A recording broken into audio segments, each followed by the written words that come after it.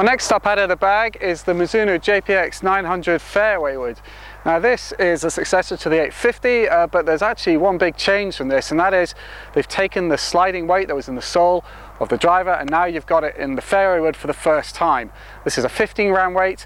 It slides along a track that's about just over 4 centimeters long, and it's really got 3 positions here, so you can move it sort of front, middle and back, and that will allegedly change the amount of launch and the amount of spin that you've got.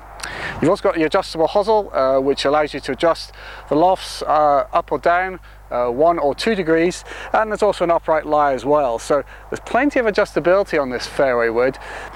Now when you put it down at address, it's got the same blue crown that it had before. It's maybe more of a muted sort of matte colour, which I really quite like, and I think it sits really well. You've got the contrast with the dark face, and really compared to the 850, it just wants to sit in a really nice neutral position. I really love the way that this sits. So let's see how it goes.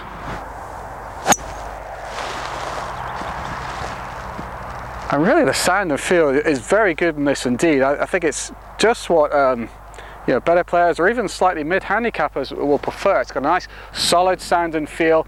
I think it is helped really by this Fujikura Speeder shaft, which is a lot better than some of the shafts they've had in there in the past, even if the colour clashes nicely with the head.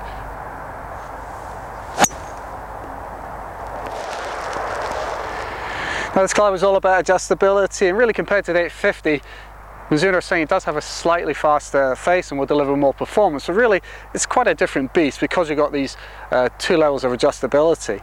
So I was playing around on launch monitor here with the weight and moving it in the front position and through number 2 and number 3, and really there wasn't a great deal of difference for me between these 3 settings. It wasn't changing the distance a great deal, wasn't changing the spin a great deal.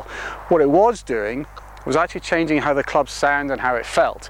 Now this is not an acoustic device. I'm sure there will be some benefit from moving the weight around, but I think those are probably outweighed by how you're going to deliver the clubs. So obviously you and I will probably not be as consistent as maybe their top players in order to get the major benefits from this. You'll probably get more change in spin and launch by actually adjusting the loft rather than you will adjusting the weight. So it's a little bit more of a fine tune, sort of a nice to have, depending on how you like the club to sound, how you like the club to feel. For me, I was finding I've got this in number 2 position, just actually slighted back of that because I think having it back will help the launch, which is obviously what you need these days with lower spinning golf balls, but that probably gives me the sound and the feel that I prefer. It did actually sound quite powerful when I had both the weights at the front, but I think really having it in the middle or towards the back will really give you probably a good sound and feel, but also just that little bit of extra forgiveness from whatever benefits you're going to get from having the weight in this club. Now Mizuno aren't really renowned for their fairway woods, but I have to say this is the best one they've done yet. I think it's really a step forward from the 850.